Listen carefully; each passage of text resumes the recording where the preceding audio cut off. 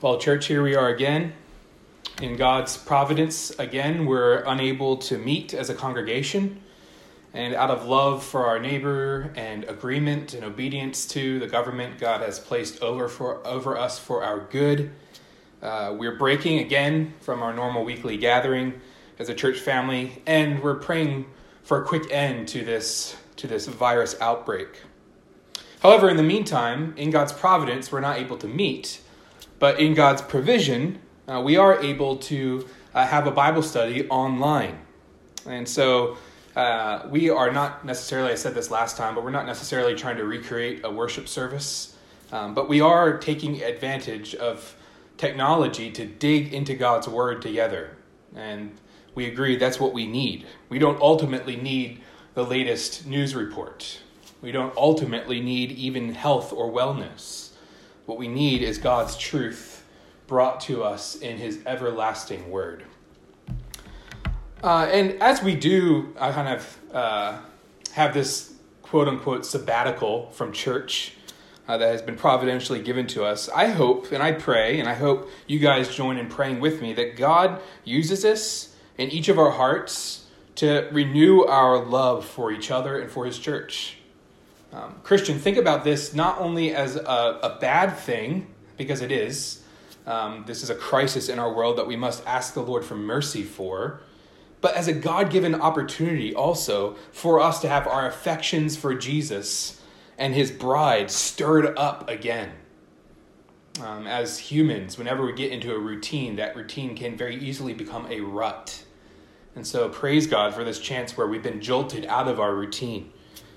So although we can study the Bible together, we can't sing together, we can't share the Lord's Supper together, we can't have one another in each other's homes for hospitality. We're deprived for a time of those graces. But I think at the same time, there's a mysterious gift to us from the Lord in this season. That we might come again together whenever that time will be and rejoice all the more in the good gifts God has given us in his church. I pray that we will grow to love the church more because we miss it more for this time. So let's dig back into God's word. So late last summer, as the school year got off to a start, we began a study in the Gospel of Luke. And even though that study has been interrupted quite a bit recently, Lord willing, we plan to be in this gospel for the foreseeable future. So let's get our bearings again very quickly. Luke, you may remember, is a physician in the first century. And he's writing down a gospel account of Jesus' ministry by gathering different testimonials or testimonies from reliable sources and sort of putting them together for a man named Theophilus. We read about this in the prologue to the gospel, chapter 1, verses 1 through 4. And Luke kindly shows us why he's putting this gospel account together. He says, so that Theophilus might have certainty concerning the things he has been taught. And our hope, church, is the same. That the same purpose Luke had for Theophilus would be the purpose we have as we come to this gospel. That as we consider it together, we will be encouraged and grounded, and our confidence would be built up in faith in Christ. So let's remember real quickly, thus far in Luke, we've had a lot of birth narratives with John the Baptist and Jesus. We've seen Jesus grow. We've seen the account of him in the temple as a young boy. We've seen him be baptized, kind of the call to ministry. We've seen the temptation after his baptism. And in the last few chapters, Jesus' fame has actually really spread, and his identity and mission have become more and more clearly seen in the Gospel of Luke. This clarity about his mission and identity has been met with both joy, as men literally drop their things and follow him, and opposition, as the religious establishment of the day tries in every way to try to stop and silence him from speaking what he's speaking. So last time we were in Luke, about 3 weeks ago, March 8th, we saw Jesus telling the Pharisees that he's bringing something new. You might remember that, kind of those interesting metaphors with a wineskin and a piece of cloth. And so Jesus' point in all of that was that he's bringing something new, something beautiful that cannot be blended with any sort of Jewish religion, but is something altogether new and better. And that theme of newness continues today as we turn to Luke chapter 6. So if you have your Bibles or your phones or your devices, turn with me to Luke chapter 6, and I'll read for us the first 11 verses. Luke 6, starting in verse 1. On a Sabbath, while Jesus was going through the grain fields, his disciples plucked and ate some heads of grain, rubbing them together in their hands. But some of the Pharisees said, "Why are you doing what is not lawful to do on the Sabbath?" And Jesus answered them, "Have you not read what David did when he was hungry, he and those who were with him, how he entered the house of God and took and ate the bread of the presence, which is not lawful for any but the priests to eat, and also gave it to those with him? And he said to them, the Son of Man is Lord of the Sabbath." Verse 6, on another Sabbath, Jesus entered the synagogue and was teaching, and a man was there whose right hand was withered. And the scribes and the Pharisees watched him to see whether he would heal on the Sabbath, so that they might find a reason to accuse him. But he knew their thoughts. And he said to the man with the withered hand, "Come and stand here." And he rose and stood there. And Jesus said to them, "I ask you, is it lawful on the Sabbath to do good or to do harm, to save life or to destroy it?" And after looking around at them at all, he said to him, "Stretch out your hand." And he did, and his hand was restored. But they were filled with fury and discussed with one another what they might do to Jesus. Two simple points that I think faithfully show us what's going on in this text. First, the authority of Jesus, and second, the mercy of Jesus. So authority and mercy of our Savior, Jesus Christ. So first, church, let's look at the authority of Jesus. Look with me at verse 6. There we read, on a Sabbath, while Jesus was going through the grain fields, his disciples plucked and ate some heads of grain, rubbing them in their hands. So the Sabbath. The Sabbath was the seventh day of the week. You might remember when we studied Exodus together as a church a few years ago, we spent a lot of time considering the role of this special day, the Sabbath, and the role that played for God's people, Israel. So the Sabbath was rooted in the very creation order, you might remember, as God rested on the seventh day from his work. And in Exodus, we saw he called his special covenant people to rest on that seventh day as well. He called them to do this in order to remember their identity as the people who belong to him, to Yahweh. He said it was a day to keep as holy unto him, where they rested from the labor that characterized their other 6 days of the week. And as we go through the Old Testament, we see the Sabbath is kind of held up as a hallmark of God's people, as something they should take very, very seriously and treat with holiness. And we see some scary accounts where those who break the Sabbath are faced with severe repercussions. However, by the time Jesus' disciples are plucking grain to eat on the Sabbath day in Luke chapter 6, the Jewish leaders, the Pharisees, have added even more rules to observing the Sabbath. So in order to make sure they kept God's law, they added sort of these more extra stipulations around it about what could or could not be done on the Sabbath. Now, part of those rules had to deal with harvesting grain. And so the Pharisees, the Jewish leaders, see Jesus' disciples plucking and rubbing heads of grain together on the Sabbath, and they pounce. That's unlawful. That's not right, verse 2. But some of the Pharisees said, "Why are you doing what is not lawful to do on the Sabbath?" Now, the Pharisees are being pretty nitpicky. And what's more, they're condemning the disciples for breaking not just the fourth commandment, but their own sort of buffer laws around that commandment. Now, Jesus is also indicted in that accusation, and he responds in verse 3, and he says, "Have you not read what David did when he was hungry? He and those who were with him, how he entered the house of God and took and ate the bread of the presence, which is not lawful for any but the priests to eat, and also gave it to those with him?" Of course they've read it. They're the Pharisees. They're Old Testament experts. But for the rest of us, it might have been some time since we have been in that passage. So let's remember the story. Jesus is referring to the 21st chapter of 1 Samuel. There, David has been anointed by Samuel as the king of Israel to be, but he's not in that position yet. You might remember the current king is named Saul. And at this point in Samuel, Saul is out to get David. David's on the run. David is a fugitive. And as he begins this life on the run, he stops by the tabernacle in a place called Nob. And as he and the priest Ahimelech talk, David asks him for food for himself and for his men. And the priest says, well, the only food he has is the bread that's put in the tabernacle as part of worshiping God. And that bread's only supposed to be eaten eventually by the priests. But David's need is evident. And so the priest gives it to him. Now, if you keep reading, it turns into a tragic story because this priest is later killed by Saul's order for being complicit with David, even though he didn't know.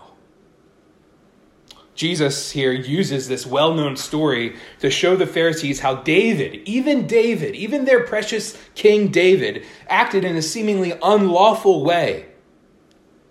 And yet, there's no sign he was condemned by the Lord. It seemed like his need, David's need of food, superseded the letter of the law. Now, I think we could read this in a wrong way. Jesus isn't being like a child who's getting caught being naughty and says, but Johnny was doing it. He did it. No, Jesus isn't trying to pass blame or get away with something. He's making a point. The Pharisees are so gung-ho about their rules and regulations that they've set up to guard the law. They're so adamant about how the law should and must be carried out per their instructions. But their own King David, their great ancestor, had himself done something unlawful. What could they do with that? Well, think about it. They needed to either say David was in the wrong, or they would have to say, yeah, we don't have all the right answers for how to interpret the law. Well, that's not all Jesus is trying to prove. He's got a big statement about his identity in verse 5. But before we get there, dear church family, let's just use this as an opportunity to reflect on our own lives and our life as a church.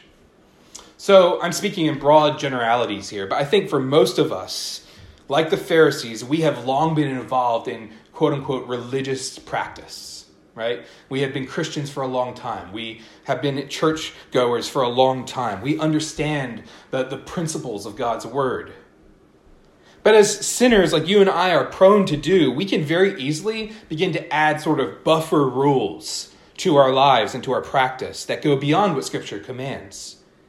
And while discipline and commitment to discipline in our lives is wise and even necessary, we can often forget that those things are just that they're personal commitments, not the inerrant truth of the Word of God. In so doing, I think we can begin to conflate our own practices with the very truth of the Bible. This hits home for me, church.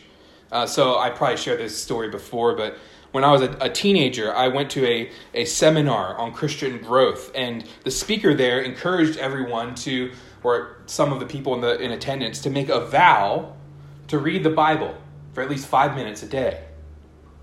I thought it was a good idea, so I took the vow. I took this solemn vow to read the Bible at least 5 minutes every day. Sounds like a good plan, right? And I'm sure it paid great dividends in my spiritual growth. However, as I continued that practice over years, I began to add rules to my original promise. So I would start to add extra minutes before the 5 minutes and after the 5 minutes, just to make sure that I actually got a full 5 minutes. Just to make sure I didn't break the vow and thereby deserve God's judgment. I'm not kidding. See, what I thought was a good thing slowly became incredibly burdensome to me. As I began adding my own rules, reading God's word didn't bring me to God, but became in and of itself a God for me. A good luck charm to get me through the day. I subtly believed, whether I would say it or not, that God's blessing on my life was contingent on my obedience to a law he had never placed on me.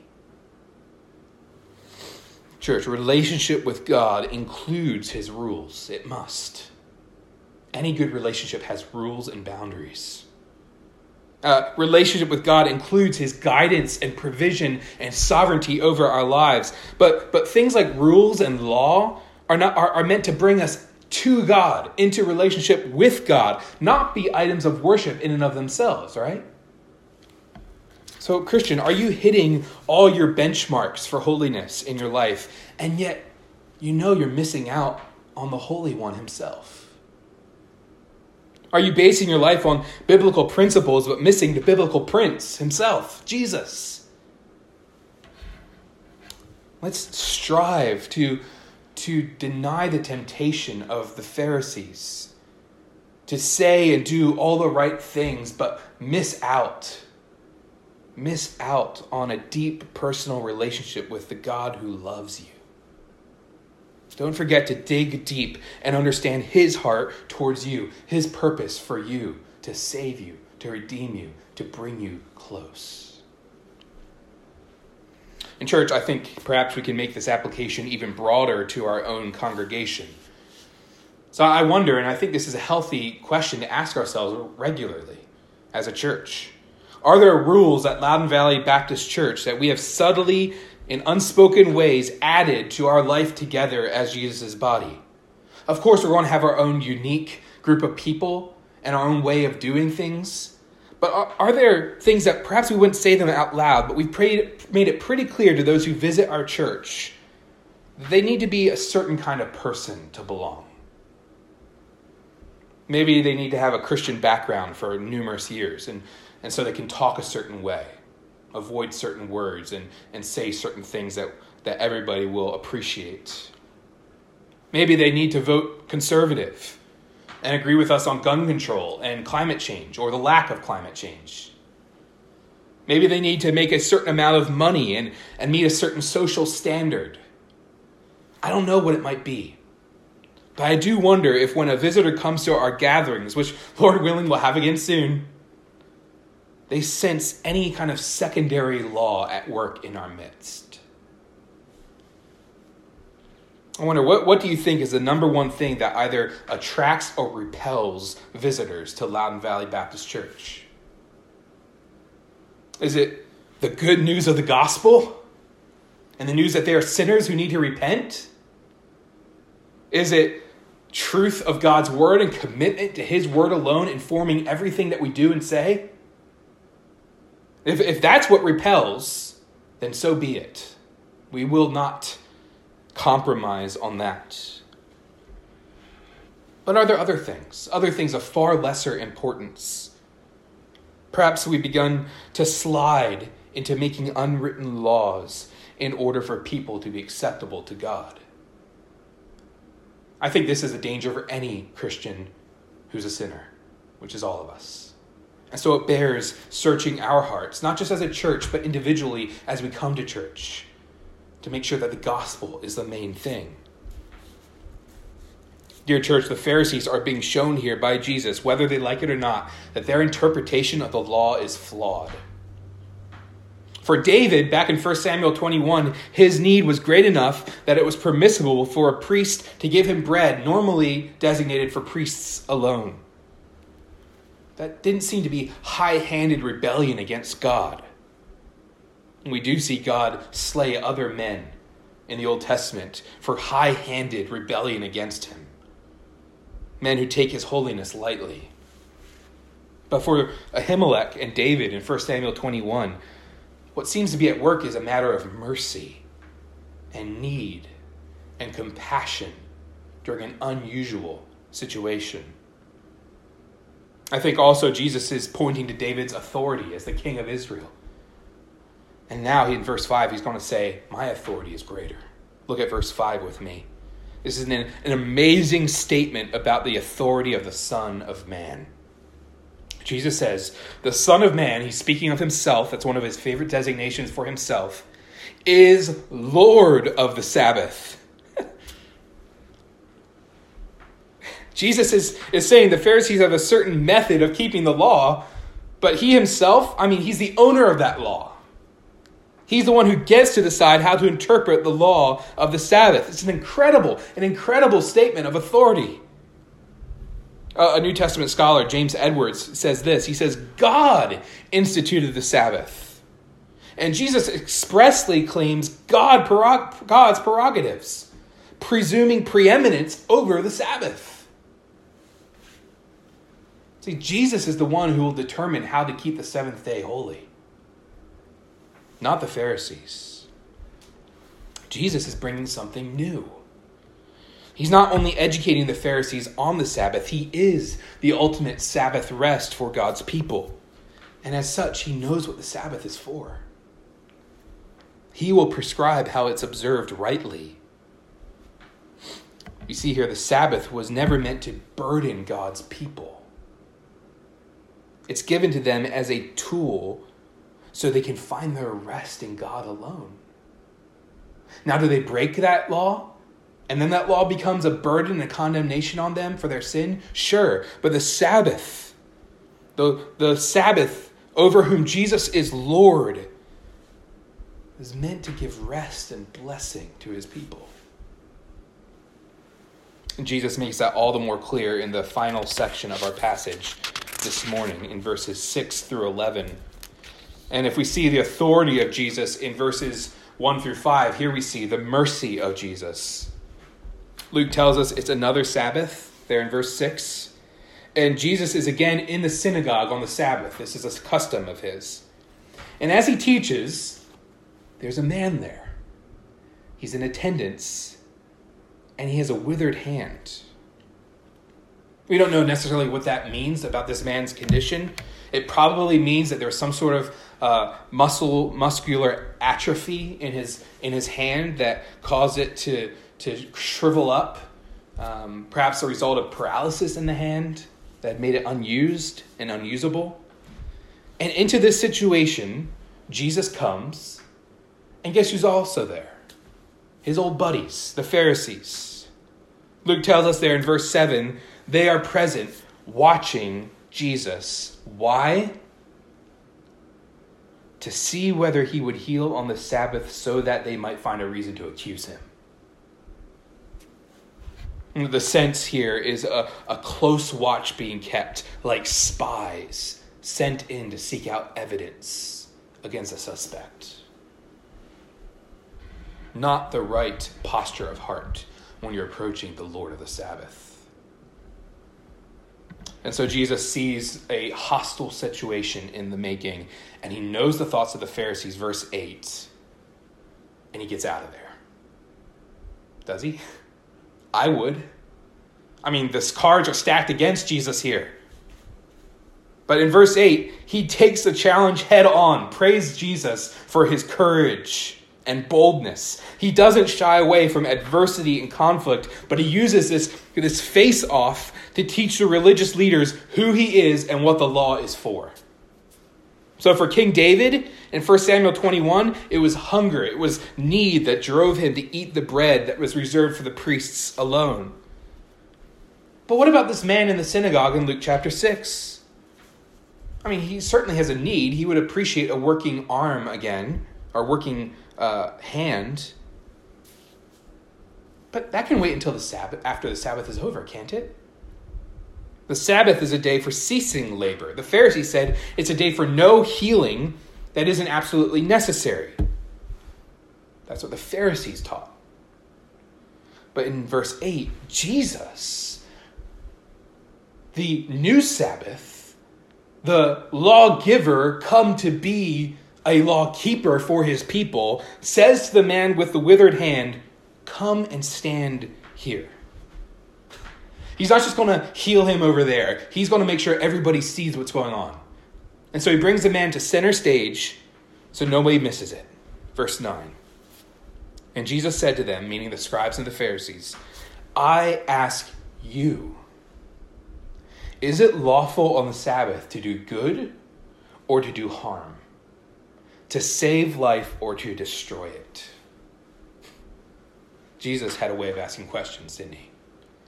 He's implying that healing this man's hand will be a good thing to do, and not healing it will actually be wrong, harmful, and evil. He's teaching the Pharisees that the Sabbath is for more than just not working. It's for God and for the blessing of God's people. See, the heart of the law is the love of God and the love of neighbor. It's not just checking off of the boxes. It's interesting how in multiple different places in the Old Testament, we see God upset that his people have kept religious ritual at the expense of heartfelt worship. So in Hosea 6, for example, we read God's words as he says, "I desire mercy and not sacrifice, the knowledge of God rather than burnt offerings." Does that mean that God didn't care about sacrifice and burnt offerings? Absolutely not. Leviticus and other passages in Scripture carefully lay out laws about how to do this for his Old Testament people. It was certainly his desire that his people keep his law. It was important for them to offer sacrifices. But why was that important? Was it just important because it was something to do in the desert, in the wilderness? It was important so they could have a relationship with Yahweh. Relationship was the end goal. It was for God's glory and the good of his people. God has always been after the hearts of his people, not their mere lip service or external behavior. And so Jesus asks this searching question to the Pharisees, and he graciously gives them time to answer. But they don't. In Mark's gospel, in his account of this miracle, we see Jesus is both angry and grieved by the silence of the Pharisees. And so he waits, and then he turns to the man with the withered hand, and he says in verse 10 of Luke 6, "Stretch out your hand." And we read that the man did so, and his hand was restored. And so, two big climactic events about Jesus and the Sabbath. And how is it all wrapped up in verse 11? But the Pharisees were filled with fury and discussed with one another what they might do to Jesus. The sense of that fury there is one of irrational anger, kind of being beside themselves. Because what? Because the Pharisees have been shown up that their interpretation of the law is faulty. And now they can't even condemn Jesus because he hasn't even done anything. He said a word. He didn't break the Sabbath. He just spoke and it was finished. So they know that he's undermining their interpretation of the law, but they know they can't do anything about it right now. That would make the best of Pharisees filled with wrath. Eventually, this animosity between the Pharisees, the religious leaders, and the Messiah who's bringing something new will lead to Jesus' death. Jesus will soon, in Luke 9, when we get there, we'll see that he sets his face to Jerusalem, where he knows he will bear the sins of God's people on himself, where he knows where he will be harmed. He will be destroyed so he can do ultimate good and save the lives of all who turn to him in faith. Friend, if you're not a Christian and you're watching this, I wonder if it surprises you that the people who hated Jesus most in the Gospels were the church people, the religious folk. Jesus didn't come for good people. Jesus came for needy people. Jesus didn't come to just help tie up the loose ends of people who were already pretty happy with their plan and their control for their life. He came for those who know they're a mess and need help. Jesus came to die. And when he died on the cross, a legal transaction was made by God the judge. And God put the sins and punishment of everyone who would turn in faith to Jesus. He put all of that sin and punishment on his son and killed Jesus for our sin But that wasn't all. God didn't just neutralize us. He didn't just give us a clean slate so we could start over trying to please him again. He didn't just give us a second chance. The other side of that legal transaction was the applying of all Jesus' goodness and righteousness to us. That's how we're saved. We're saved because God the judge looks on Jesus and sees our sin, and God the judge looks on us and sees Jesus' righteousness, and he welcomes us into his family as he condemns his son. The good news is that Jesus didn't stay condemned forever. He was condemned under our sin, but then rose again in vindication and glory and triumph, showing that God's work had been completed, and death was dead, and sin was conquered. Friend, you can be welcomed into Jesus' family today. If you'll turn to God and repent of your sin, you'll have all that sin placed on Jesus, and you will be saved, even now. And dear church family, I miss you guys. And the overarching point of this church is that of this passage is that Jesus has authority over the Sabbath. That's the big idea of this passage. He's bringing something new. He's fulfilling the Sabbath. He's fulfilling the entire law. He's bringing salvation for sinners. But we also get a glimpse here into the heart of the law, which is God's holiness and mercy. See, even the fact that God, a holy God, would even condescend to give law to his people, to have relationship with them, is merciful.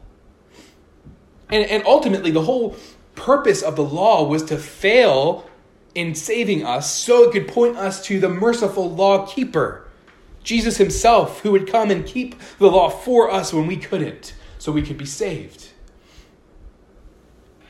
At the heart of the law, we see God's holiness and mercy.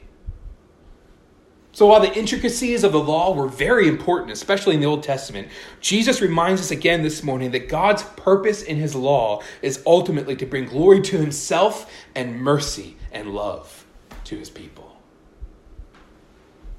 Jesus went into the synagogue that Sabbath in verse 6, not to complete some dusty old religious exercise, but to do what the Sabbath was made for, to glorify God, to do good,